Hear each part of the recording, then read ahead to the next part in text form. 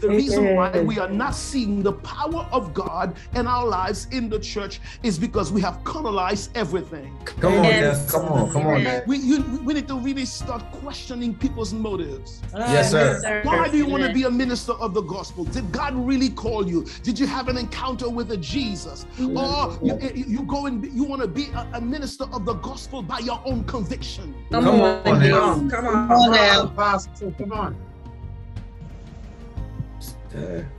The Apostle Paul had an encounter with the Jesus. Hallelujah. Amen. Jesus Christ of Nazareth. When he was on his way to Damascus, are you with me in here? The Bible says a light shined and struck him. Are you with me in here? He said, who are you, Lord? And the Bible says he went to Saudi Arabia, Mount Musa, where Moses had an encounter with God, Pastor Sylvester.